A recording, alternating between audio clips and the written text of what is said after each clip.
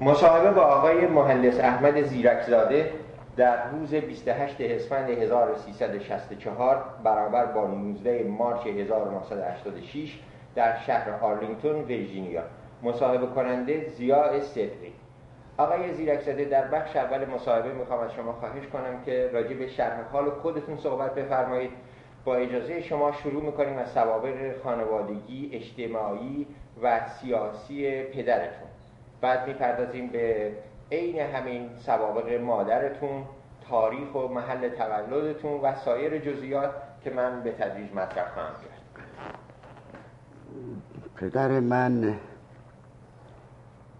در یک خانواده اهل منبر به دنیا آمده است، مثل اکثر باسوادهای اون زمان که اکثرا آخوند و ملا بودن. یعنی جز طبقه روحانیون بودن؟ بله، جز طبقه روحانیون بودن و در جوانیش پدرش میمیره، ولی خب معاذا طلبه بوده است و کسب علم میکرده در این قسمت‌های علوم که اون زمان متداول بوده. بله، در کجا؟ در یزد. بله. هم پدر من مادر من هر دو یزدی هستن. بله. و اولا مثل همونطوری که رسم بوده است در اونجا، پدر من خیلی جوان زن گرفته است و مادر منم خیلی جوان شوهر کرده، مثل اینکه در حدود 16 سالش بوده که شوهر. نه خیر، مادرم 16 سالش شد، پدرم در حدود 18 19 سالش بوده. بله، خیلی جوان بودن. بله، خیلی جوان بودن و پدرم هم همین، پدرش خیلی زود فوت میکنه و یک زن و مادر و یک خواهر هم به گردنش میمونه. بله. اون زمان اکثر مردم فقیرن، طلبه هم معلوم است که فقیر است. بله. ولی در وضع خانواده من دو چیز مهمه. یکی این که از اتفاقات روزگار پدر من در دنیایی زندگی میکند که دنیای نوع ایران است. یعنی ایران، البته اون خودش متوجه نیست، ولی ایران داره به طرف تمدن اروپا باز میشه. این به طور کلی تمام زندگی خانواده مرا این پیش آمد در دنبال دارد تا آخرین روز سیاسی زندگی من. این واقعه از این جهت است که سیاست در خانواده ما اینقدر مهمه. و از طرف دیگر یک استعداد ذاتی که اینطوری که البته میشنویم و از وضع زندگیش میبینیم در پدر من وجود داشته است. اولا یک کمی شاعر بوده، فوق‌العاده حراف و مخصوصا این که میگن به موقع صحبت بکن، به موقع شیرین سخن به طریق به معنی حقیقی لغت، به معنی حقیقی لغت شیرین سخن بوده است و حقیقتا جذب میکرده همه شنوندگان خودشون. و این دوتا سرمایه اصلی زندگیش بوده است، به طوری که بعد از مثل که همطور رسم زمان است، مادرش که همون میکنم اینطوری که در تاریخ خانواده ما آمده، مادرش اصرار میکند که من میخوام برم زیارت کربلا. بله. و او هم مادر رو بر میداره و میاد به طرف کربلا. این چه سالی است؟ این در سال 1286 که به دنیا آمدم، 1260 بله. 60 این طوراست، بلکه 60 این طوراست، این حدود سال هاست. بله. به تاریخ ایرانی ها، بله. تاریخ هجری شمسی ایرانی. بله. 1260.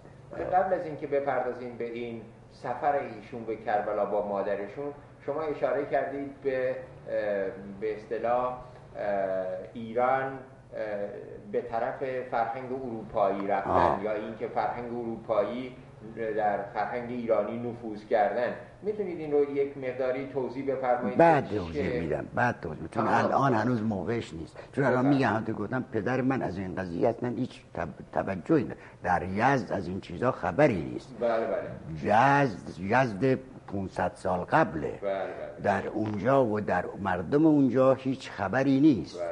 و او هم هیچ توجهی. من که حالا الان پرسپکتیو نگاه میکنم اینطور فکر میکنم. بله. او میاد و نزدیک‌های اصفهان مادرش مریض میشه. بله. مریض میشه و در یک دهی مجبور میشن اینها بمونن که مادر حالش بهتر بشه. مادر حالش بهتر میشه ولی علاوه بر اینکه حالش بهتر میشه، برای اینکه مثل یکی 2 ماهی میمونن، در ضمن مثل اینکه بالاخره کار عشقی هم پیدا میشه و به یک نفر اونجا شوهر میکنه. مادری که شوهر میکنه، پسرش خب بعد از چند وقتی مادر رو میذاره و برمیگرده در اصفهان. نه، در یک ده خیلی کوچکی در نزدیک اصفهان، یه ده گم شده ای. بله. که اصلا اون موقع شاید 100-200 نفر جمعیت داشته است. در نزدیک اصفهان میاد یزد،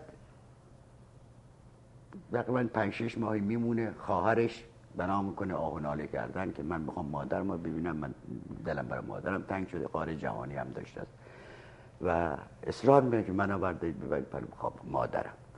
خب اون اتفاقا خیلی آدم فامیلی، علاقه‌مند به فامیل، حاضر میشه که خواهر رو ببره به طرف مادر. زن جوانش لابد از نقطه نظر این که خب هم شوهرش تنها میره هم با خواهرش نمیخواسته بره، میگه پس منم میخوام برم. حالا در این موقع مثل یه دختر 5-6 ماه هم دارن. این است که خواهر و دختر و زن رو بر میداره و میاد به طرف اون دهی که مادرش هست و به طرف مادرش. حالا در اینجا ما نمیدونیم چطور میشه که در این وسط ها، آیا در وسط راه، آیا در نزدیکی اصفهان، در یک طوری با یکی از خوانین بختیاری که در اون موقع بحبوحه نفوذشون بود ولی هنوز به اون نفوذ مملکتی نرسیده بود، ولی نفوذشون در اطراف اصفهان خیلی زیاد بود، با مخصوصا با یکی از خوانین بختیاری به اسم سپهدار که برادر از فامیل ایلخان، یه ایلخان داشتن، یک حاجی خان، از سرکرده حاجی خان بختیاری بود. حاج ایلخان، یه ایلخان بود، یه حاج ایلخان، یه ایلبگ. اون رئیس حاج ایلخان ها بود. با او آشنا میشه و لابد با همون کلام شیرین و سخنش این مرد رو فریفته خودش میکنه، به طوری که اصلا او پهلو خودش نگاهش میداره و این مردم دیگه اصلا زندگی شد پهلوی اون میزنه و زن و بچه‌ش میذاره در این ده و خودش بیشتر با اونه.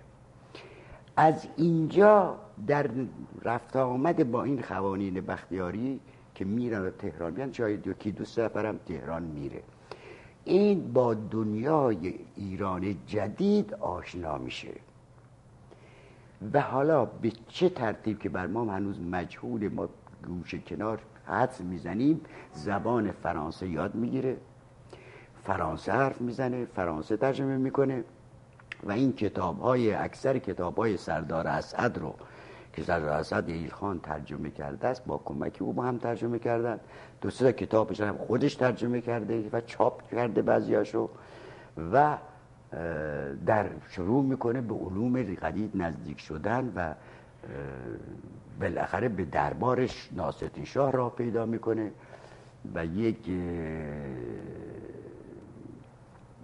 اولین کسی است که در ایران یک کره زمین میسازه با مقوا و این کره زمین رو تقدیم ناصرالدین شاه میکنه. البته این کره رو ما ندیدیم ولی در فامیل ما اقراقا میگوین این کره به اندازه بزرگ بود که از در خزانه داخل نمیشد، از سقف وارد، ولی خب مسلما اقراقه، برای اینکه ما یک نمونه کوچکتر اون رو دیدیم که پدرم تقدیم کرد بود به ظل سلطان، اون شاهزاده‌ای که در فرمای اصفهان بود، اون تقریبا 30 سانتی متر بیشتر قد نداشت.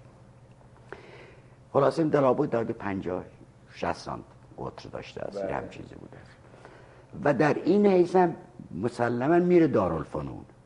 در اون سن که سن شاید 22 سال 23 سالش هست میره دارالفنون، به طوری که من خودم که 20 سال بعد یا 25 سال بعد رفتم دارالفنون، ناظم دارالفنون که پیرمرد بودش متأثر الله خان به من گفت پدرت اینجا درس خونده. این در این مدت 2-3 دفعه فامیل من کوچ میکنن به اصفهان، یعنی هر کوچ میکنن به ایمانا که به تامنا میرن، یعنی کوچ میکنن به تهران، میرن تهران 2-3 سال هم تهران میمونن. ولی با یک اتفاقاتی که بر ما مجهوله، یعنی مجهوله که ما حدس میزنیم، ما تعبیر میکنیم که ناسازگاری خانم ها، برای اینکه اونها هم مادرش هم خواهرش دلبندی داشتن به اون دهی که در اونجا بود. ولی من خودم به ذهنم میاد که از نقطه نظر اشکالات سیاسی بوده است، برای اینکه من این رو میدونم که پدر من با نجم آبادی، اون مرحوم نجم آبادی مربوط بوده و یکی از مریدان نجم آبادی بوده است و با اون مربوط بوده. ولی در حال ما در فامیل ما اثری این قضیه نیست که آیا رول سیاسی بازی کرده است نمیدونیم. ولی من و برادر بزرگم که با اون نزدیک بود معتقد بود، اون معتقد بود که به من گفت که پدرم در بعد از استبداد صغیر، چون که آخوندا رو مثلا میگرفتن، فرار کرد و برگشت از تهران آمد بیرون. البته ما سندی در دست نداریم، ولی با اخلاقی که از اون میشناسیم و این آشنایی ها، من و برادرم حدس میزدیم که حتما یک جای ریشش پهلوش این کارهای سیاسی گیر بوده است. ولی در تمام این مدت با قوانین بختیاری خیلی مربوط بود و پیش آمده قوانین بختیاری و جلو می رفتن. او هم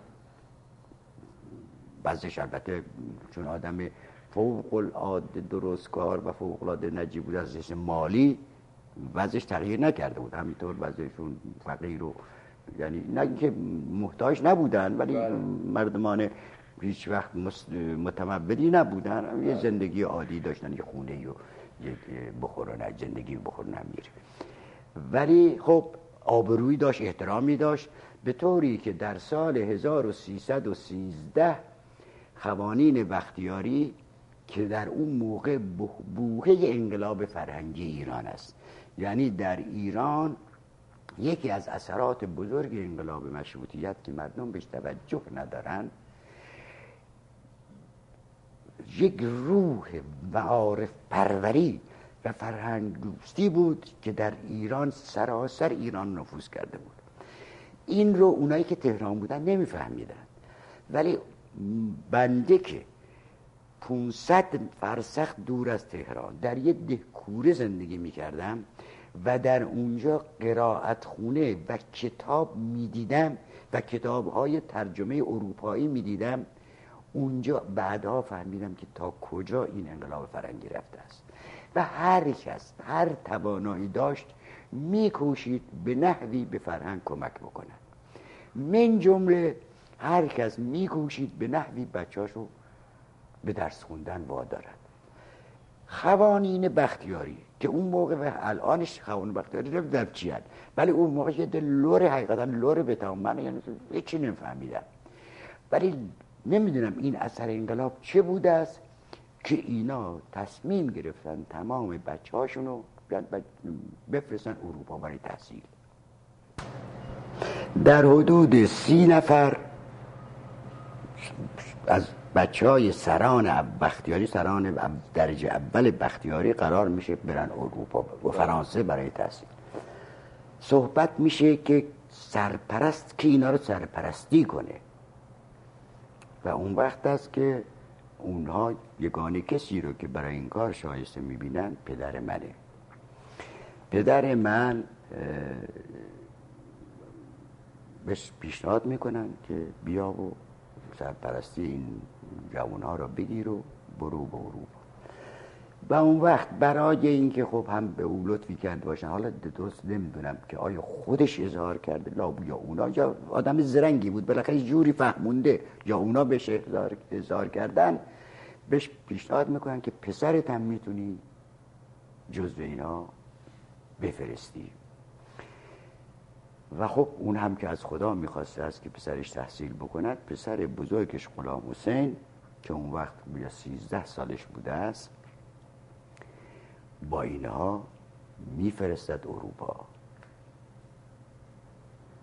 و به این ترتیب آقای صدقی سرنوشت بنده‌ای که بایستی در یک دهکوره‌ای نمیدونم به بچه دهاتی نابود شده باشم، زندگی به کلی خواهی نخواهی عوض شد.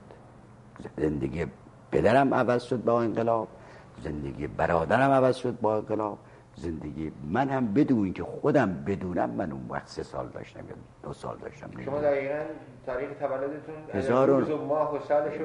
روز و ماه و سالش رو نمیدونم، یعنی بله. میدونم به فارسیشو میدونم 10 صفر 1286. بله. ولی این 10 صفر رو نمیدونم به طور دقیق به چه روزی تبدیل کنم. میشه تبدیل کرد. بله 10 صفر 1286. بله. ولی که ما حالا 1286 1907 میگم دیگه، همچون تولد 1907.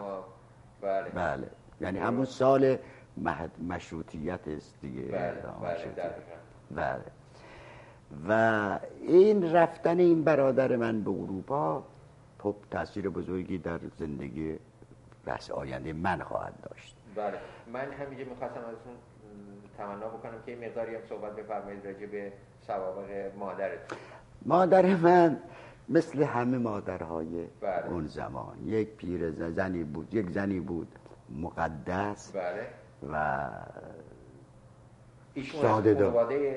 ایشون هم نه خیر، ایشون هم یعنی از این در محل خودش معروف بود. بله. برای اینکه ایشون هم باز هم از خانواده پدر ما، پدرش یک مجتهد محل بود. بله. و گویا اینطوری که به نظر میاد از خانواده روحانی بود. بله از پدرش محترمترم از پدر بله. من بوده است. مجتهد محل بوده است و اتفاقا ما آثار پدر بزرگم را گم کردیم، ولی آثار پدر بزرگ مادریمون رو پیدا کردیم، برای اینکه نواده هاش و ایناشو پیدا کردیم بعدها، ولی اونا رو پیدا نکردیم. بله. ولی این فامیل محترمی بودن در محل خودشون، ولی همهشون اهل منبر و روحانی و مجتهد و این کاره بودن. بله. چند تا برادر و خواهر بود این آقای؟ ما یا بعد پدرم؟ نه شما رو دارم میگم. ما 3 تا برادر بودیم، 2 خواهر از یک مادر و 1 خواهر از یک مادر دیگر. بله. پس پدر شما 2 بار ازدواج کرد. بله 2 بار ازدواج کرد. وقت شما در کجای از نظر سنی این بچه‌ها قرار دارید؟ من از نظر سنی اول مادر من حالا چه سرگذشت مادرم میشه، اول بله. دخترش رو در یزد پیدا میکنه، بعد با پدرم خب دنبال پدرم میاد در همون دهی که مادر شوهرش اونجا بوده است، پهلوی مادر شوهر میمونه، شوهرم میره دنبال نزدیک بله شوهرم میره دنبال ماجراهای خودش و اونجا میمونه و بعد از مدتی 10 سال در انتظار بچه دومی است که بالاخره پیدا نمیکنه و خب مثل اینطور که شنیدیم همون عادات قدیمی دعا و نمیدونم طلسم و هزار از این کارها هر چی میکنن بی نتیجه میمون. بالاخره در یک سفری که به تهران میکنن یکی بهش میگه که برو کربلا و زیارت بکن از امام حسین بخواه شاید برات کمک. خب اونا میان کربلا و اون بهش نظر میکنه اگه پسری بهم پیش نظرم غلام حسین. بله. اتفاقا هم بعد پسری پیدا کرد و 10 سال بعد 10 سال بعد پسری پیدا کرد، اسمش رو گذاشت غلام حسین. ولی بعد از اون مرتب 3 سال به 3 سال 1 اولاد داشته است. بله. که اولاد دومش باز 1 پسر بود، محمد، که اون هنوز زنده است بعد از اون یک دختر بود که اون در نتیجه با آلبومین در وضع حمل مرد و بعد از اون بنده هستم که آخری هستم، احمد. و پدرم البته در این وسط ها موقعی که من هنوز به دنیا نیامده بودم یک زن گرفت که اون زنش از خواهر من جوانتر بود، یعنی از دخترش جوانتر بود. بله. ولی خب حقیقتا زن زیبایی برام بود و خب ما که باش بزرگ شدیم خیلی هم دوستش داشتیم، علاقه بهش داشتیم. یعنی با مادر شما در یک خونه بودن؟ بله همیشه با هم زندگی میکردن، همیشه با هم زندگی و خیلی هم روابطشون با هم خوب بود. بله. خیلی هم روابطشون با هم خوب بود و مثلا ما هم خیلی به اون مادر دوم علاقه داشتیم. بله. و او هم به ما حقیقتا علاقه داشت. خیلی بله. عجیبه این بله. کم اتفاق میفته. بله خیلی کم اتفاق میفته. بله. و اون بله خب مادر من در زندگیش یک اشکالی داشت که اون اشکال خانوادگی همه ایرانی هست. بله. اتفاقا یکی از عللی است که در زندگی من خیلی اثر گذاشته است و اون اشکالی است که در خانواده ها زنها به علت اینکه خب هیچ وسیله معاشی ندارن، بله، مجبورن در خانه شوهر به هر شرطی بمونن. بله. هیچ راه نجاتی ندارن. بله. شوهر من پدر من بی اندازه علاقه به مادرش و خواهرش داشت، البته زنش هم بچه‌هاش هم دوست می‌داشت، مثلا بچه‌هاش خیلی دوست می‌داشت، ولی به اندازه به مادر و خواهرش علاقه داشت که همیشه زندگیش دست مادر و خواهرش بود و همیشه هم خانه‌ای که داشت اونا تو خانه‌اش زندگی می‌کردن و رئیس خانواده‌اش اونا بودن. البته من اینا رو بعد میفهمم. بعد میفهمم که خب این زن مسلما رنج می‌برده است که رئیس خانواده‌اش نیست، رئیس خانواده‌اش کسی دیگری است و از این جهت فوق‌العاده با وجود که پدر من فوق آدم مهربان خوب و همه به معروف بود به مهربانی، او همیشه ناراضی و ناراحت و قصه بخور بود، به طوری که من یادی که از این مادر دارم یک زنی است که روی سجاده نماز نشسته و همش گریه میکنه. من فقط این به خاطرم هست و از این جهت است که همیشه هر وقت صحبت زن میشه من فریادم بلند میشه و میگم بابا زن ایرانی باید نجات داد.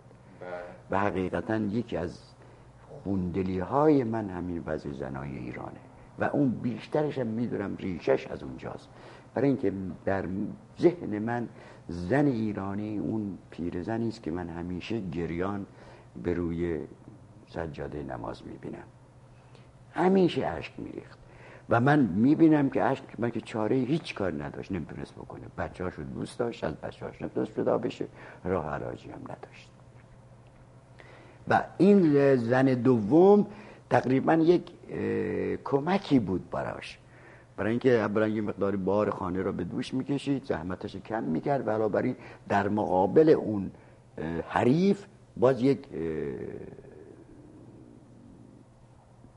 کمک بود. بله. این است که با هم خوب بودن. بله. در حقیقتا علتش باید قاعدتا این باشه که با هم خوب باشن و با هم خوب بودن.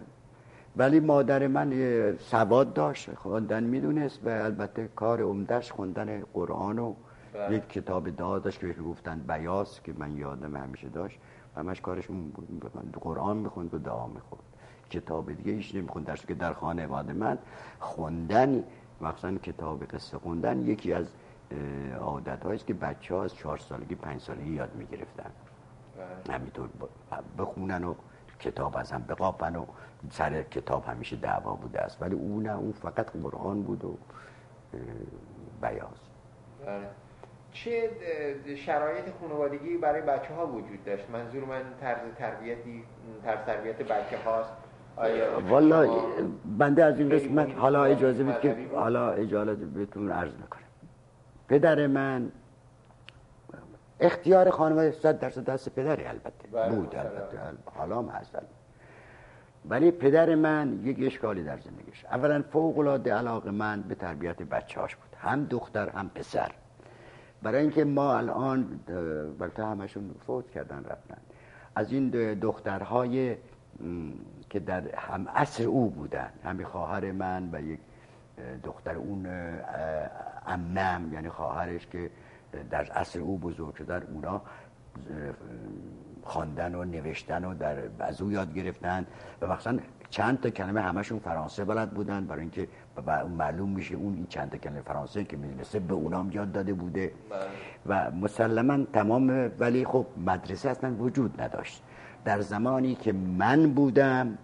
فقط در دهی که من بودم یک مکتب بود که من خوب خاطرم است. در این مکتب هر کس یک چیزی که داشت بهش گفتن یه جل، که این جل اون چیزی بود که زیر پاش آدم مینداخت. حالا این زیر پا انداز ممکن بود یک پتوی کوچک باشد، ممکن بود مال من گم میکنم یه پوست آهوی هم چیزی بود، یه هم چیزی بود و با این میرفتم مرسه و نمیدونم حالا غذا چی میبردیم یا اصلا برای ظهر برمیگشتیم. حالا دیگه این تاریخ خاطرم نیست ولی این پوست آهو رو خوب زیرانداز خوب یادم بود. اینا در یزد بودا؟ نه خیر، ما که میگم ما از یزد همون پدرم که دخترش 1 ساله بود آمدیم و دیگه برنگشتیم یزد.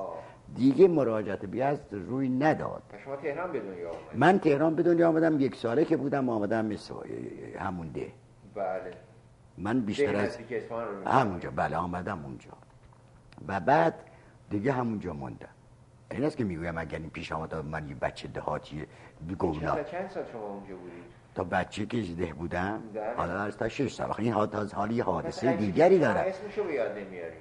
اسم درو یادم میاد. چرا یادم میاد. این حوادث حالا ببینید که با چطور ما با این وقایع ایران من بزرگ شدم. من با وقایع ایران پیش میرم. همش وقایع ایرانه. بعد از این حالا یک سوال دیگه در این قضیه تربیت فامیلی، مدرسه هیچی برای دخترها.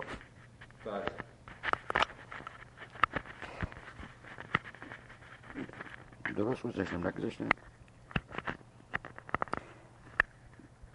برای دخترها هیچ نبود. فقط تو خانه پدر من به اونها خواندن، نوشتن و فارسی یاد داده بود و اونها هم هرچی بعد میخوندن که کتاب پیدا میکردن میخوندن. برادر بزرگتر من نمیدونم حتما اونم که همون محمد تو همون مکتب لابد رفته بوده چون من خاطرم نیست، ولی خود من 6 ماه تو اون مکتب رفتم که مکتبی که عرض کردم. ولی هیچ گونه وسیله دیگری خانواده های دیگه بچه های هیچ وسیله دیگری نداشتن. اگر اون مکتب رو میرفتن و اون مکتب هم غالباً بچه آخوندا میرفتن یا بچه های تیپ هایی مثل پدر من، ولی کسی دیگه بچهش مکتب نمیفرستاد. ملاحظه میکنید اون موقع درس خوندن مال همون بچه های آخوندا بود و بچه های کسانی که به یک علتی با کارهای دولتی نزدیک بودن، ولی کسی دیگه مثلا رو آیایی اصلا دنبال درس یعنی وقت نه پولش داشتن نه وقتش داشتن. بچه‌ها 4 سالگی میرفتن تو مزرعه دیگه درس نمیتونستن بخونن. نبود، هیچی نبود.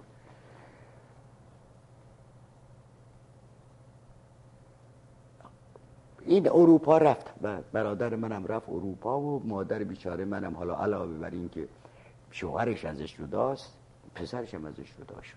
ولی خب من حالا بچه‌م دیگه این چیزا هیچ یادم نیست که مادرم اون موقع هیچ یادم نیست که چه رنجی ناراحتی می‌کشید، یادم نیست. اینا در چیزاییه که بعدها دیدم. بعد از من در حدود 6 ساله بودم، تقریبا 5-6 ماه بود که دبیرستان رفته بودم، دبیرستان رفته همین مکتب رفته بودم که یک اتفاق جدیدی که باز هم به نظر من دنباله همون انقلاب فرهنگی روی داد. با اون این بود که خوانین بختیاری آمدن بعد از اینکه گفتن خب حالا بچه‌مون که فرستادیم یه فکری هم برای خانهای کوچکتر. خب اینا که بچه‌هاشون میفرستن خیلی خانهای درجه 1 بودن و که خیلی پول داشتن. خب خانهای کوچکتر و رئیس قبایل و دستجاتی بودن که توانایی فرستادن این که بچه‌ها به اروپا رو نداشتن. اونا میخواستن بچه‌هاشون درس بخونه و علاوه بر این خب اهل محلم یعنی محل خودشون بختیاری‌ها میخواستن مد بود مدرسه باز کردن. مد بود کمکی به فرهنگ. به سرشون زد که در مقر حکومتشون، حالا اینا دور از ماستا، مقر حکومتشون در نزدیکای بختیاری یک مدرسه‌ای باز بکنن. و باز هم برای این مدرسه دنبال میرزا زیرک پدر بنده اومده.